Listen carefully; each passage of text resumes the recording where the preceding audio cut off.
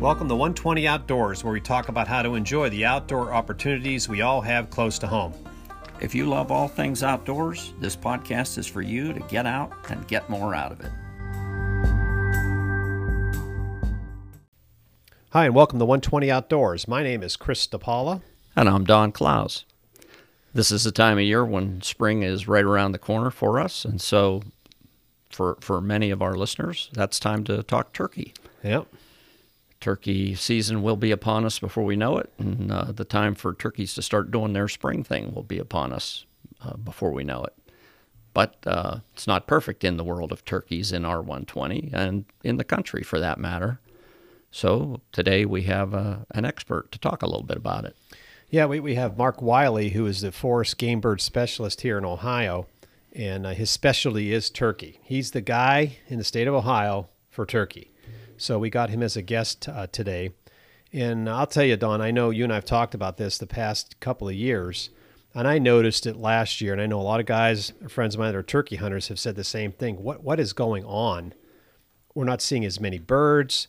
We're not seeing even during the summer months. We're just not seeing a bunch of hens with poults. You know, something's going on. And here last year, the Ohio Department of Natural Resources adjusted.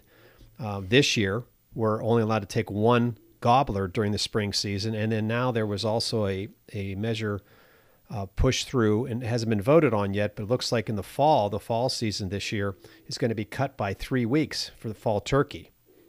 So there's definitely something going on.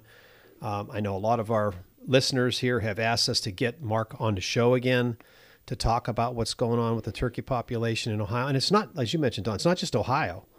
It's the Midwest, the Great Lakes states, it's the Northeast, Southeast. Something's definitely going on, and not for the good. And there is some good news here now. I don't want to, put too much cold water on it, but we've had some issues the past few years, but looks like there may be some light at the end of the tunnel. So we just want to jump to the interview. Don, is that okay with you? Yeah, we had a lot of questions. Yeah. Mark has a lot to say, so let's get to it. Yeah, many of those questions are from our listeners. So let's jump right to Mark Wiley for the interview. Okay, our next guest on 120 Outdoors is a good friend of ours. His name is Mark Wiley, and Mark works for the Ohio Department of Natural Resources, and he is a wildlife biologist, and he specializes in forest game birds. He's the turkey expert in Ohio, basically. How about it, Mark? Well, it's a pleasure to be with you, Chris and Don. Yeah. Good to have you, Mark. Yeah, same here. And I know, I hate to remind you, I'm sure you know every day, their phone never stops ringing with the turkey situation here in Ohio. And certainly, yeah, it's a time where we're hearing a lot of concern from hunters and turkey enthusiasts. We've hit a bit of a population depression. Mm-hmm. I think we're coming out of it based on some of our indices, but we can get into the details of that with some of your questions. Yeah, that'd be great. If you can, Mark, if you could take us back to the beginning here, because I know a lot of our listeners, they realize that turkey are native to Ohio, but they don't realize all the work that's gone in to reestablish that population. Can you kind of take us through a quick recap of what happened and what the ODNR had to do to reestablish everything? I can, yeah. It's a tremendous success story in wildlife restoration. We lost turkey, meaning we being Ohio, the state of Ohio. The last turkey observation from more than a century ago was about 1904, 1907, in that window, the early 1900s. And turkey were lost in Ohio for a few reasons, but the biggest is likely loss of forest habitat. At that time, we were clearing Ohio's forests for agriculture and mining, charcoal furnaces to process iron. So Ohio looked like a very different landscape at that time, much less forest cover. And that was really problematic for a number of species, including the wild turkey. And we also had fairly liberal harvest at that time, both likely legal and illegal. Turkey seasons did exist in some of the later years, but were very liberal. So it's likely a combination of habitat loss and over-harvest, unregulated harvest. turkey were absent from the state for more than 50 years. In the 1950s, the Ohio Department of Natural Resources Division of Wildlife attempted some restoration efforts using essentially what were farm-raised turkeys with some wild characteristics, and those were unsuccessful, as most efforts with farm-raised birds are. And we were very fortunate in the early 60s, actually late 50s, early 60s, to reach some agreements with other states, neighboring states, and a few states as far away as Florida, to provide wild turkeys, truly wild eastern turkeys, for release in Ohio. And these agreements were made in a number of states that lost turkeys entirely, like Ohio, with states that had some wild turkey population remaining. And so in total, in the early 60s, Ohio received about 150 wild turkeys from a number of states. And those releases in southeast Ohio were tremendously successful. Forest cover had returned to that part of the state, and turkeys did very well. They repopulated, they expanded their range during those times. And Ohio actually had its first modern spring season in 1966, less than a decade after the restoration effort began. Very limited, of course. Only a few counties were open, and statewide only 12 gobblers were harvested. But turkey populations continued to grow, and actually the Ohio Division of Wildlife began trapping birds in those areas where populations were very strong and moving them to other parts of the state. And we did that for more than 3 decades. We were trapping turkeys in southeast Ohio and other areas with strong populations and bringing them to habitat throughout the state that did not have turkeys. And we now have wild turkey populations in all 88 counties, although certainly habitat drives whether those counties have a really strong turkey population, as we see in most of eastern and southern Ohio, or have a fairly weak turkey population, but likely as strong as the habitat will allow. And that's most of our agricultural counties in the western part of the state. Very good. Yeah, I'm looking at the numbers here. It's amazing. Like you said, in 1966, they harvested 12 birds. Till you look at what we did last year, what was it, a little over 14,000 birds. And that wasn't the best year, obviously, the 14,000, but that's amazing. And that wasn't that long ago, It was not. No, yeah. I mean there are.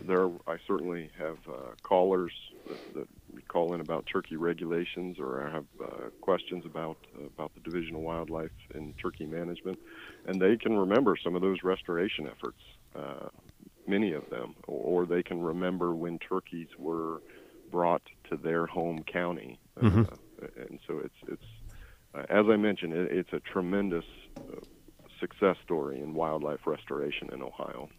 Yeah, it's funny, Mark. I have a friend of mine, and I won't mention his name on here because he'll be embarrassed, but he always, every time I see him, we start talking turkey, he reminds me, hey, remember, I'm the first guy to shoot a wild turkey in Ashtabula County. So he makes sure he tells me that. Every time I see, he's real proud of that. So certainly. Yeah. One of the things, too, and as I mentioned to you before we got on air, I have a couple of buddies of mine that are ready to jump, because they're really worried about the turkey population, which is a good thing. I'm glad that a lot of the outdoorsmen and sportsmen are concerned about turkey. And the I think what the alarm went off was when you guys made 2 announcements. That first announcement was that we're going to go to just 1 gobbler in the spring, starting this year, which I think was okay. I think that's a really good idea. And I know I heard some grumbling from a couple of my buddies, but really scared everybody was the proposal that the fall season be cut by 3 weeks. And that kind of Understood. It kind of set off an alarm, Mark. You know what I'm saying? And they're like, well, we need to know more. Why are they doing this? What does that mean? So that's part of the reason why we got you on the show here, so you can help us answer those questions. So can you kind of take us through the decision-making process there on how that was taking place? I can, yeah. So let me start with the population currently. because as you mentioned, that has been a point of concern for a few years with many hunters. They may have seen fewer turkeys in the woods. They may have heard less gobbling than they're used to over the past few years. So I would really like everybody to understand what we know about recent population trends. And so I'll go back to that restoration effort. We watched that turkey population grow for decades and decades and decades. And that population appears to have reached a peak in the early 2000s. Excuse me. Reached a peak in the early 2000s. That's when we see our highest level of spring harvest. We saw our highest number of turkey hunters at that time, and many of our indices were extremely high, population indices of reproduction and so forth. So after that peak, the population appears to have leveled off, and that coincidentally is the time that we opened spring turkey hunting statewide because we had populations in all those counties. So what we believe to have happened at that time, the early 2000s, is wild turkeys occupied all 88 counties and probably occupied most of the available habitat at that time. There was a little bit of room for expansion still, and we were still moving turkeys a little bit. But the way I'd like hunters to think about that is we had this empty space across the state, and the restoration was filling that space with turkeys. We reached a point where we were nearly full. The state was nearly full in the early 2000s. And so something had to change. Populations could not continue to grow at that time or any further beyond that time. And so if you look at the indices of wild turkey abundance, principally spring harvest is a good metric to look at. It reaches sort of a tabletop in the early 2000s and becomes very level, flat. The caveat there is we certainly have really good years and then bad years, and it fluctuates up and down. It's every 3 or 4 years it seems we have a really good spring season, a couple moderate spring seasons, and a bad spring season. And so we've done that for about 20 years now. Most recently, we've had a string, unfortunately, of bad years. And that is driven, as far as we can tell, by poult production. So the success of nests and the survival of young poults. And the reason I can say that is it's a summer brood survey in which the public sends in observations of broods and hens, all wild turkeys, in fact. We just filter out the observations of hens and poults. And that gives us a metric for the state and for regions within the state for how many poults per hen, and the more the better, generally, for the turkey population. When we see that index go up or down, just a few years later, that's the trend that we see in the spring turkey harvest. So when I say that population has been fluctuating up and down for the past 20 years, we've watched that poult index fluctuate up and down and up and down. And then when those poults become 2-year-old gobblers, they show up in large number in the spring harvest. Mm-hmm. And we see that spring harvest up and down and up and down. And similar with gobbling rates and with hunter reports of success and observation, the poult index is a really useful tool for predicting what's coming down the pike. So let's fast forward to the most recent few years. We had unusually poor poult production in 2017, 2018, and 2019, largely attributed to poor weather in most areas of the state during the nesting season in each of those years. Weather has a large impact on nest success as well as poult survival when they're very young. Any form of inclement spring or early summer weather can be really problematic for both nesting hens and hens with young poults. And that can be broad. That can be statewide impact on nesting. So what was very unusual recently is to have 3 really poor years in a row. We had not seen 3 consecutive years like that. And what that led to was a continued decrease in not only spring harvest in the subsequent years, 18, 19, 20, and 21, but continued decreasing hunter satisfaction as well, and that becomes important when we start to consider things like spring regulations and fall regulations. So fortunately, we have seen improvement in the Poult Index. 2020 was an improved year, near our average of 2.7 poults per hen. And then 2021 was an excellent year. We saw 3.1 poults per hen statewide. Every region of the state had improved poult numbers. And I've had anecdotally a few hunter reports from this fall of seeing very large flocks, much larger flocks than they've seen since 2018. Based on those indices and a few anecdotes, it does appear that the population is swinging back in a positive direction. And we should see improvement as early as spring 2023. And that is because those poults produced this past summer, 2021, will be 2-year-old gobblers in 2023. Mark, you've mentioned that weather is a huge deal with the survival of the poults and nesting success, and it's a big state.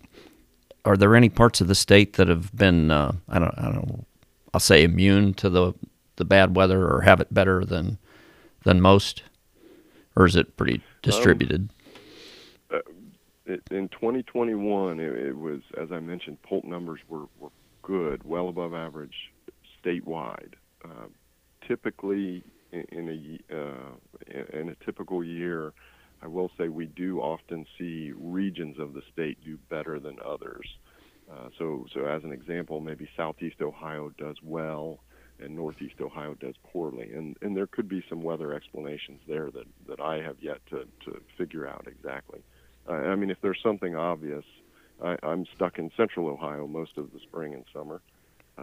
So I might not know what's going on in each corner, flooding and weather events and so forth, unless I hear it from our regional staff. But absolutely, we can see regional impact, and that's not just with weather. We can see regional impact with periodical cicada emergences, which we've had a few in the past few years, and those can have a really positive impact on poults in that region. And so it's not always a statewide index. At times, we can see really positive trends in one corner of the state and a negative trend in the other corner of the state. Now, I know you have your eyes on Ohio, but do you get an understanding of how things are in our broader region of the Midwest? Are they similar? We certainly try to. Yes, we work. Excuse me. We work pretty closely with our neighboring states, Pennsylvania and Indiana, Kentucky specifically. I especially when we have proposals to regulation changes like Ohio has seen recently, I try to bring those neighboring states into the loop, make sure they're aware, and those sorts of things. But with poult trends, we submit all of our poult data to a technical committee, which is part of the National Wild Turkey Federation. I sit as a representative on that technical committee, as do biologists from all the states with wild turkey.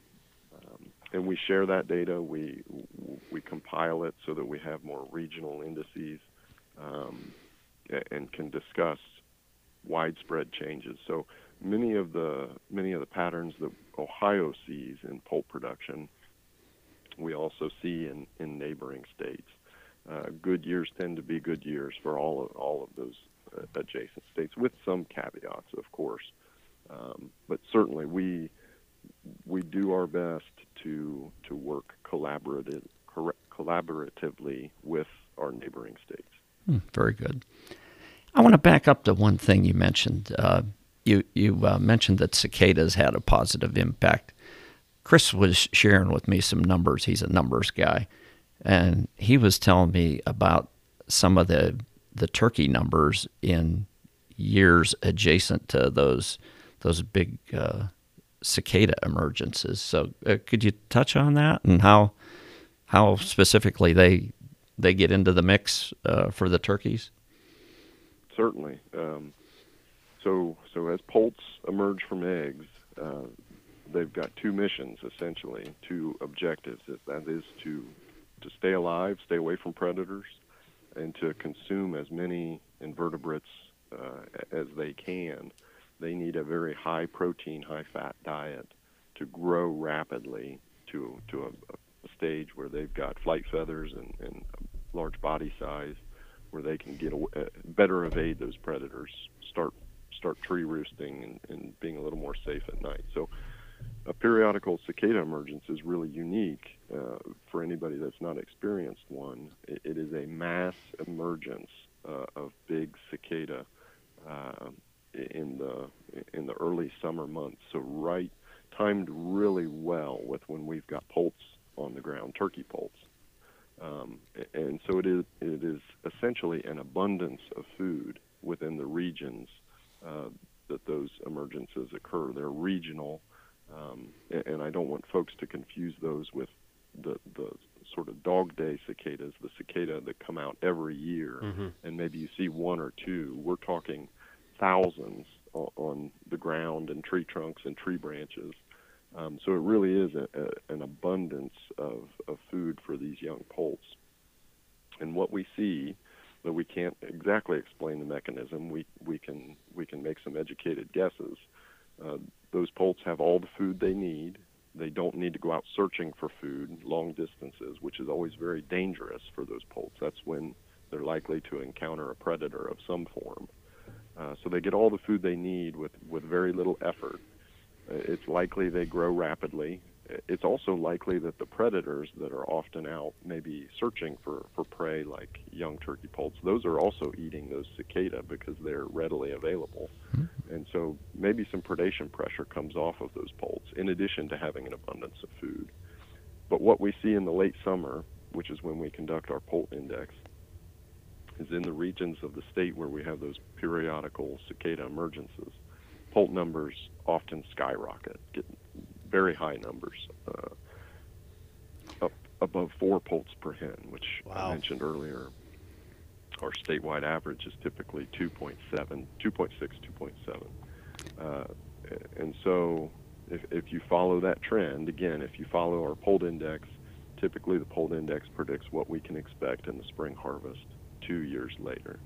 So in those regions where we see a cicada emergence and we see a bumper crop of poults, typically we see spikes in spring harvest 2 years later.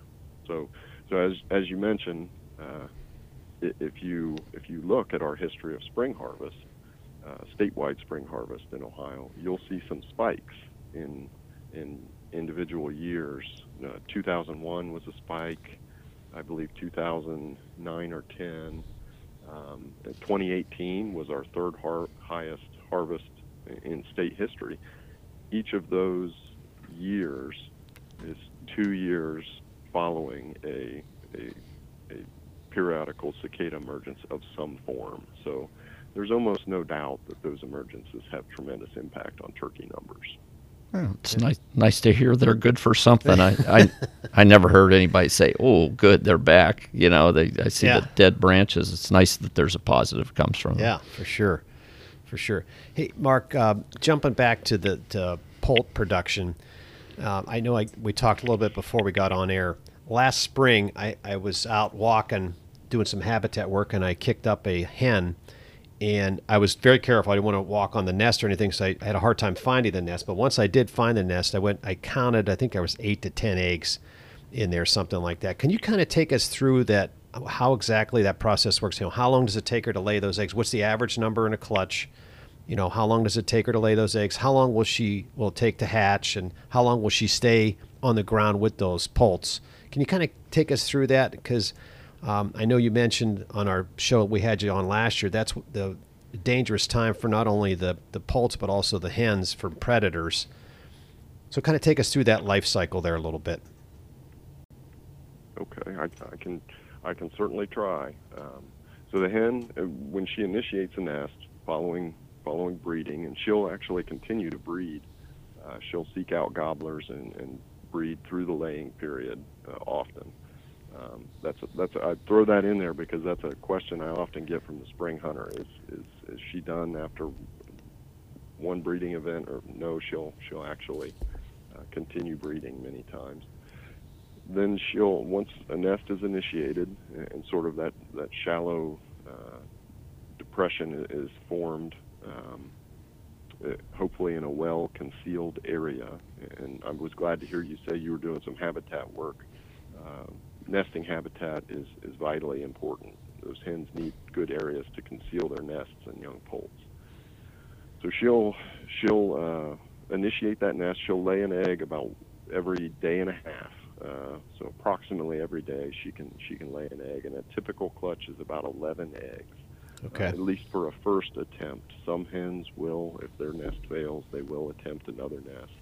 And often that clutch is a little bit smaller because she's already expended a lot of resources.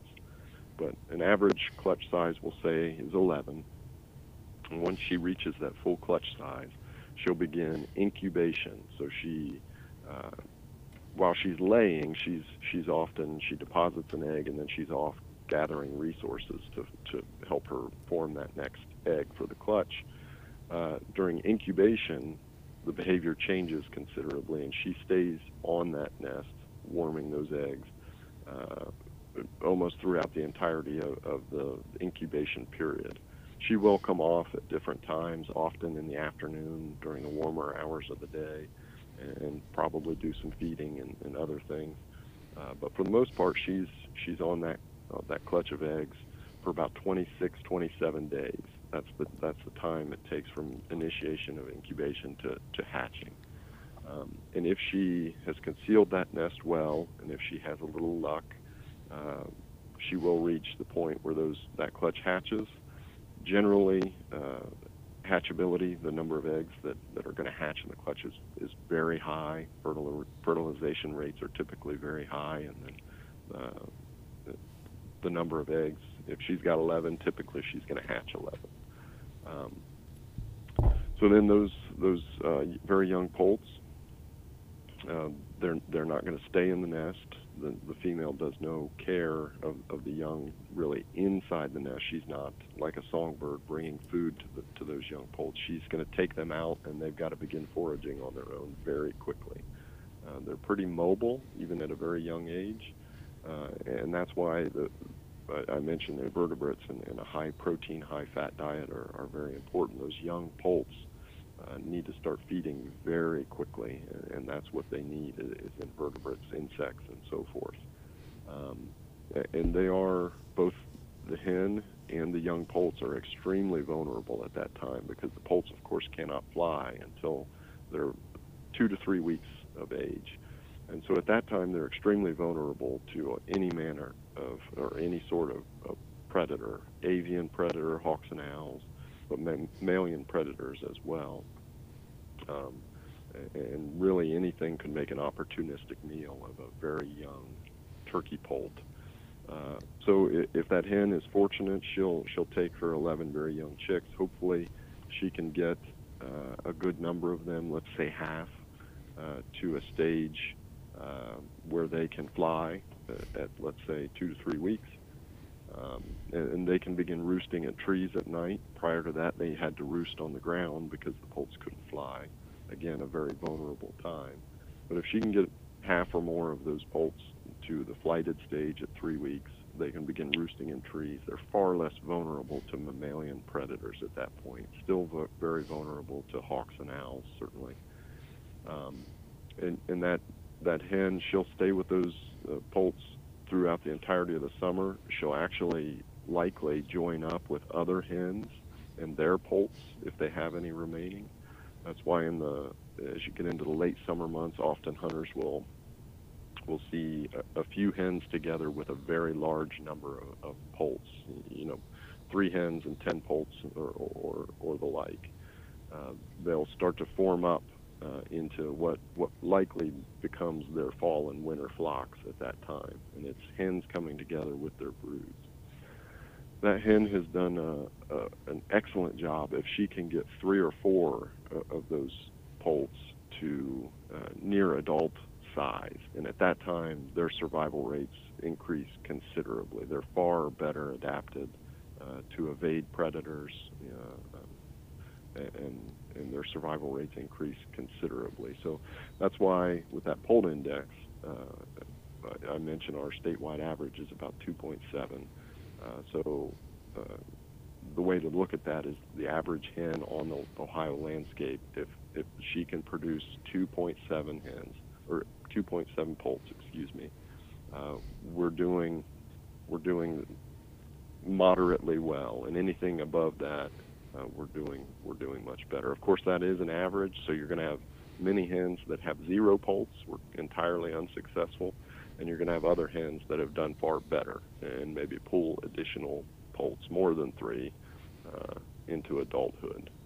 So, Okay. I don't know if I missed anything there in the reproductive effort, but as you mentioned, it is tremendously important for the wild turkey population. Reproduction is the engine that drives Ohio's wild turkey population. Absolutely. Now, the other question I have too, as far as when we set the seasons in Ohio, if I understand this correctly, they've already done the breeding, and then we have the hunting season. Correct? We're not hunting during the breeding season, correct? Or is it the other way around? You are partially correct there. Okay. And I'll do my best to explain. The spring season regulations, I should say, it is vitally important that the state wildlife agency times the spring season properly, because there is the potential for impact to reproduction, and that is because spring season is coming in sort of at the midpoint of the reproductive effort, the breeding season. So actually the date that we hinge our season on, and many other state agencies do as well, is the median date of initiation of incubation. And so for studies where we have monitored wild turkey hens, we document for all the hens as part of the study, we document the date that hen initiated incubation of her first nest. And then we look for the midpoint, the median within those dates, which for a Southeast Ohio study in the early 2000s, I believe it was May 1st. And then we build our spring season around that. And the ideal goal or the objective is to ensure that the bulk of hens have had an opportunity to breed or are successfully fertilized and may have even initiated a nest by the time we introduce the spring hunter to the woods. And so even though the spring hunter is not targeting a hen necessarily, their impact in the woods is both one of a slight disturbance, but also they're removing males, without a doubt, removing males from the population. So even though those gobblers perform a very minor duty, I hate to downplay the responsibilities of the male wild turkey, but essentially fertilization is their only responsibility in that really important effort. So before hunters start taking gobblers out of the woods, we want to see the majority of our hens fertilized and moving on to the nesting phase. That way we can ensure that hunting in the spring has minimal impact on turkey reproduction. We absolutely would not want to see reproduction reduced or hindered in any way because of hunting in the spring season. So actually Ohio's rules or guidelines, I should say, for the spring season in the South Zone are now the Saturday closest to April 21st. And that is based on that nesting study I mentioned in Southeast Ohio. That is the guidelines on which we base spring seasons in the South Zone. And then the Northeast Zone, interestingly, was established in 2017 following a separate nesting study in that region. And there was public concern and hunter concern that nesting was occurring later than those dates we identified in Southeast Ohio. And those hunters and constituents, members of the public, were correct. We conducted that study in 2015, 2016, and we did find later nesting dates in northeast Ohio than we found in southeast Ohio. And so actually the dates are slightly different in northeast Ohio, as you may be aware. In the northeast zone, the season guidelines are to open the season on the Saturday closest to May 1st.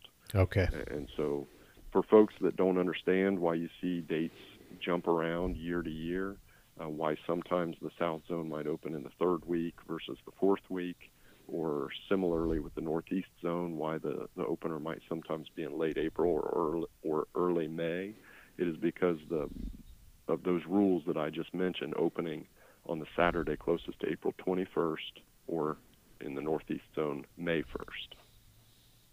Okay. Yeah, that makes sense now. Okay. Very good. All right. Well, we beat up the reproduction and reproductive success. We know the other big deal, and the one we're working on is habitat. Can you tell us about what might be happening to improve that element of the turkey success? We know the USDA's got some monies involved, and would you care to share with us what there can happen there and what an individual might do? Great question. Yeah, habitat is vitally important to all aspects of wild turkey survival, reproduction, and so forth.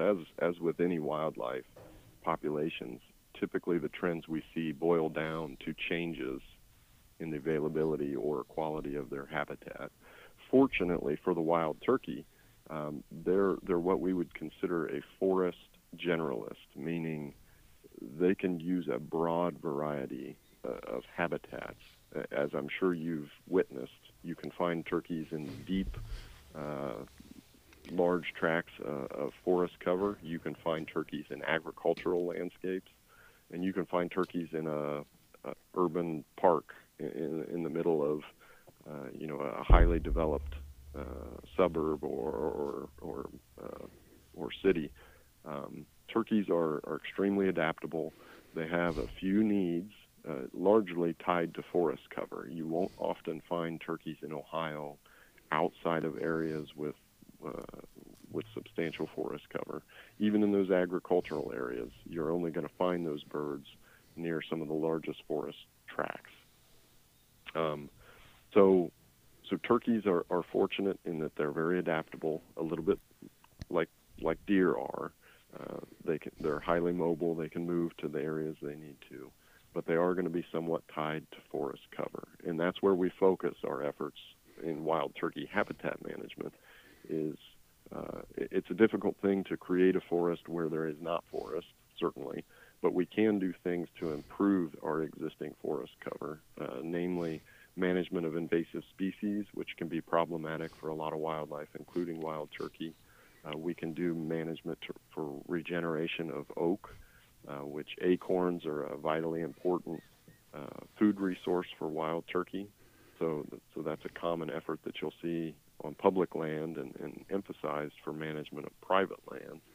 The program that you mentioned through the Natural Resource Conservation Service, often referred to as NRCS, is a habitat management program for Ohio landowners focused on wild turkey nesting and brood rearing habitat.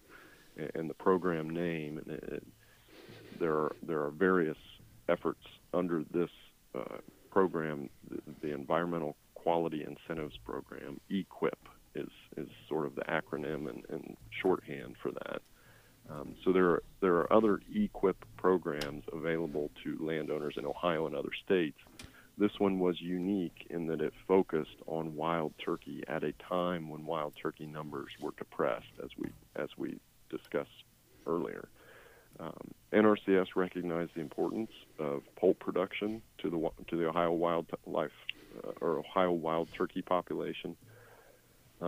This program was developed very quickly. The Ohio Division of Wildlife contributed in every way that we could. We were thrilled to have such a wonderful opportunity for Ohio landowners. And again, it focused on improving nesting habitat and brood-rearing habitat on private land in Ohio, which I'm sure you and your listeners are aware that Ohio has a massive amount of private land, and more than 90%, I believe, of Ohio is privately owned. So the bulk of the vast majority of our wild turkey populations exist on private land and rely on habitat provided by private landowners. So this program, unfortunately, the sign-up period has passed, at least for the initial phase. I've heard that it was tremendously popular and hopefully will be very successful. The program offers incentives for landowners to do some of the management actions like I described, invasive species control, improving the stand or the composition and structure of their forest habitat on properties they own, with a specific focus on nesting habitat and brood-rearing habitat, which principally the difference that you'll see in that type of habitat in any forest stand that you might encounter is creating some openings that are going to allow vegetation to grow at the ground level. That's where those nests, or where those hens need cover to conceal their nests, and that's where poults need a little bit of cover to evade predators and chase down those invertebrates like we discussed earlier. Yeah, I'm glad to hear that they've had a lot of good positive response to that program. I actually had those guys come out and evaluate our property too up in Ashtabula County, and I know the day they came out, I think we had a foot of snow on the ground, but they still came out and they were troopers. They evaluated the property, and here Don and I are already doing a lot of what they recommended. We're already working with the private land biologist in Ohio here, and also with a private company too. So not that I wouldn't qualify for it. I didn't want to take advantage. I figured let someone else have access to that funding when Don and I are already doing it. But he said he had, and this was in Ashtabula County, they had a very positive response. So I'm glad to hear that, Mark. I certainly am very glad to hear that as well. Yeah. Yep. So one other question, kind of going back a little bit to the bag limits and stuff like that, and managing the state. I know the state's broken down into two areas. We have basically the southern part of the state, and then you have the northeast corner. And mainly Dawn and I hunt that northeast corner of the state there. Has there ever been any consideration into breaking the state down into other like little management districts? I know some of the neighboring states do something similar to that. And it's complicated. I know that'd be very complicated for the hunters too. But do you think something like that would be necessary? And if so, how would we do that? I mean, it's I don't know if that's more complicated than it's worth. Well, for it to be necessary, we would likely need some biological justification. Okay. And that's what occurred in the establishment of the Northeast Zone. So as I mentioned, we had concerned hunters, concerned residents in that corner of the state, suggesting that maybe the existing spring turkey season prior to 2017, when we had a statewide season, suggestions from those folks that season might have been too early. It was actually possibly detrimental to wild turkey in that region, specifically because your winters are a little more severe in terms of snow cover and duration of snow cover. And so that prompted a nesting study in that corner of the state that did show biological justification for a later season and subsequent establishment of the Northeast Zone. So at this point, though we do occasionally receive questions about additional zones, we are certainly concerned about complicating regulations, as you described. Yeah. But we also do not at this time have clear biological justification. The Northeast Zone was unique because it receives lake effect snowfall, as I'm sure you two are well aware. We're up to our knees in it. Right yeah, now. Unfortunately, yeah. So that was a unique corner of the state, which we feel like probably has substantial impact on wild turkey survival and reproduction, which is why you really only have snowbelt counties included in that northeast zone. So, turkey research doesn't occur every year. As I mentioned, we're still using dates from the early 2000s, which for some doesn't sound like that long ago. For others, seems like a lifetime ago. But that's common in wildlife management to use older studies that might be decades old for sort of baseline population demographics. And unless you have reason to believe that the study did not provide accurate information on Ohio's population, or unless you have reason to believe that something major has changed, you don't often see repeated studies frequently every few years. It's very likely we will revisit wild turkey nesting dates in the near future. I fully anticipate in the next few years we'll likely see proposals to re-examine those dates and make sure that we've got them right, make sure that nothing has changed or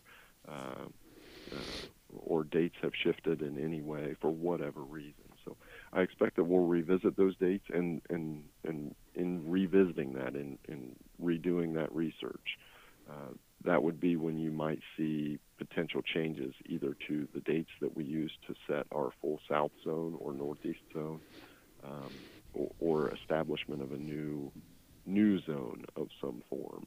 But it would take some clear biological justification for us to do that. Sure, that makes total sense. Yeah, that answers my question there. Just a general question here too. Don and I were talking on the way in here this morning. Up in parts of Ashtabula County, Mark, there's about 30 inches of snow on the ground. Seriously. What are the turkeys? How are they making it through this? Because we've had snow on the ground now, and I'm talking a good amount of it for, as you know, deep snow for well over a month now. How do they make it through a winter like this?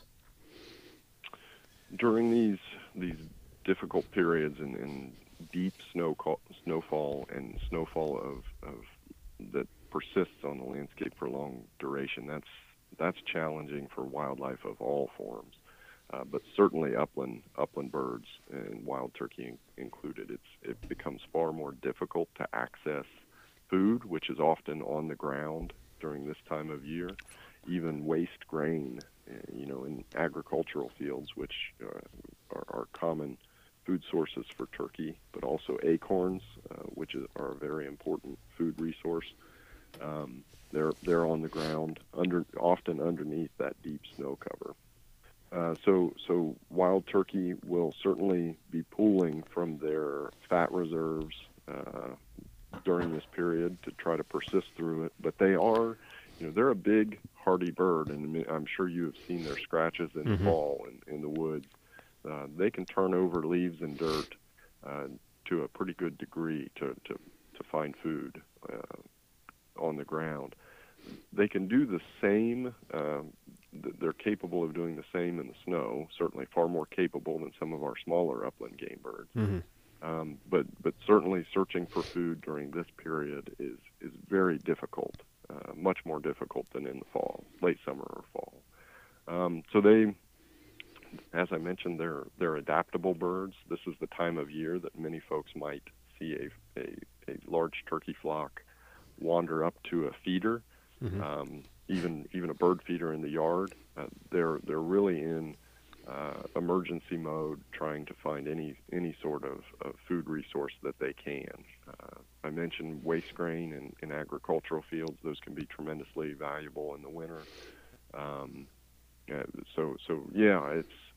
It's a challenging time for turkeys. Survival is much better than many of our other upland game birds, pheasants and quail, as an example, through the winter.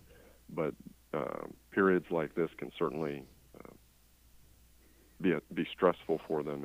It's likely even those that survive probably come out of this in worse body condition in the spring than they would have otherwise, and that can have some impact on reproduction at times. Starting out a little weaker that way. Yeah. Now, Chris mentioned that that we've done some habitat improvement, and we have the ability to do that at his place. But is there anything that the average turkey hunter can do to make turkey hunting better? There are a few things. I certainly get these questions, and with any sort of habitat management for wild turkey, whether you're talking manipulation of cover in a forest or a woodlot, or an herbaceous field, a CRP field of warm season grasses, cool season grasses, or even a food plot of some sort. What I typically recommend is landowners look at not only their own property, but neighboring properties, and identify what's missing. So of the habitats that wild turkey use and utilize during the different times of year, whether it's food resources in the winter and safe roosting areas, or open fields, open areas that you commonly see birds displaying in the spring, or nesting and brood rearing areas like we described earlier. Figure out what piece of that puzzle is missing, and that should be your focus in habitat management for wild turkey. So as an example, if you own 50 acres that are mature woods, mature forest, and it's surrounded by every neighbor who also has mature forest on the entirety of their property, there's more than enough mature forest there. And maybe what you should focus on is a forest opening of some form, which could serve a number of purposes. And when initially opened up, that might be a display area in the spring that gobblers seek out, a good spring hunting area for the landowner as well. But then as that opening fills in with ground level vegetation, it becomes important as nesting habitat or brood rearing habitat. If you live in an agricultural area, as we mentioned before, you might be very short on forest cover in general, and that can be a difficult thing to change. But turkeys will also use herbaceous fields, warm season grass fields, cool season grass fields that are commonly created through the Conservation Reserve Program, often referred to as CRP. That can a change like that, enrollment in a CRP program of some form, can draw turkeys to an area. It's perennial cover that can be used as nesting and brood rearing habitat.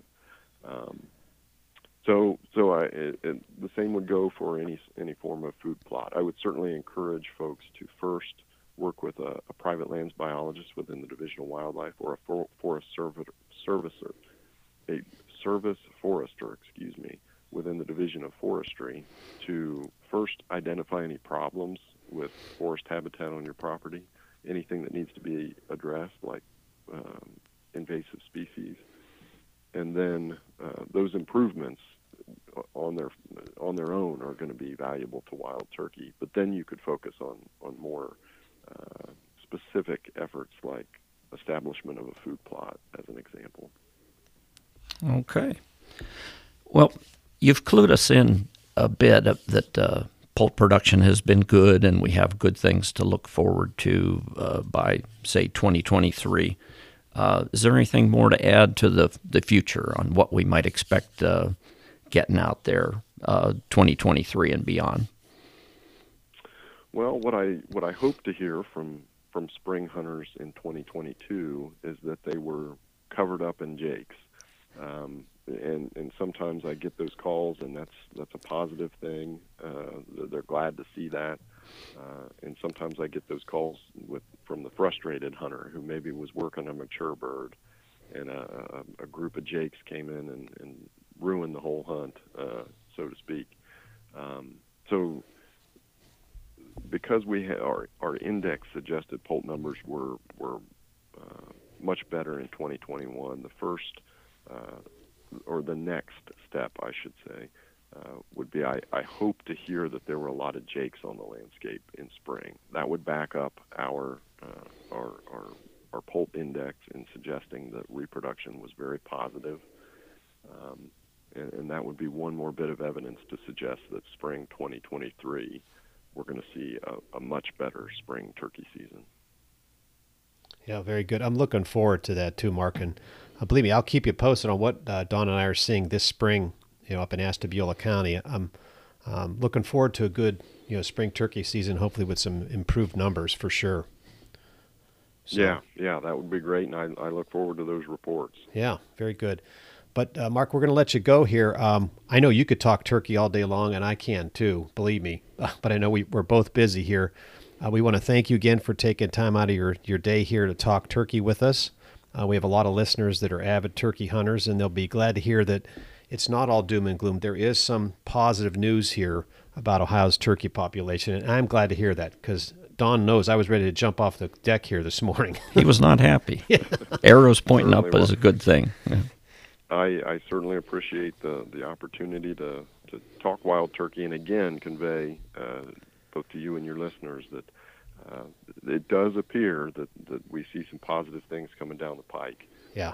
We certainly hope to be that is the case.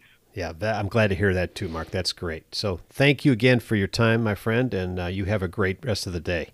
Thanks, Mark. It's been my pleasure. Thank you. Thank you. Well, we hope that was enlightening. That answered a few of the questions that we had, and hopefully some for our listeners as well.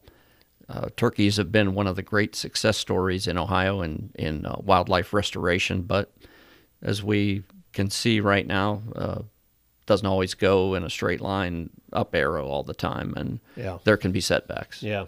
No, I'm glad we had Mark on the show. He did answer a lot of questions, and I feel a little better about the situation. I do. I think there's some light at the end of the tunnel here. We'll see this spring. I mean, I'm really interested to see what's going on out there this spring, and I'm willing to, maybe we won't hear as many gobblers this year. I'm hoping next year and the year after we start to hear more and see more, but it's going to be really interesting this spring. So hopefully that's, I know there's a lot of turkey hunters listening. Hopefully that's, you enjoyed that and answered some of your questions. So, but like Mark said, you got to have a little patience, because the numbers look good for a couple of years out. Yeah. If you know from listening to us, Chris and I aren't as patient as we'd like to be. No. Things take time to grow. That's right. Trees take time, all that. Yeah.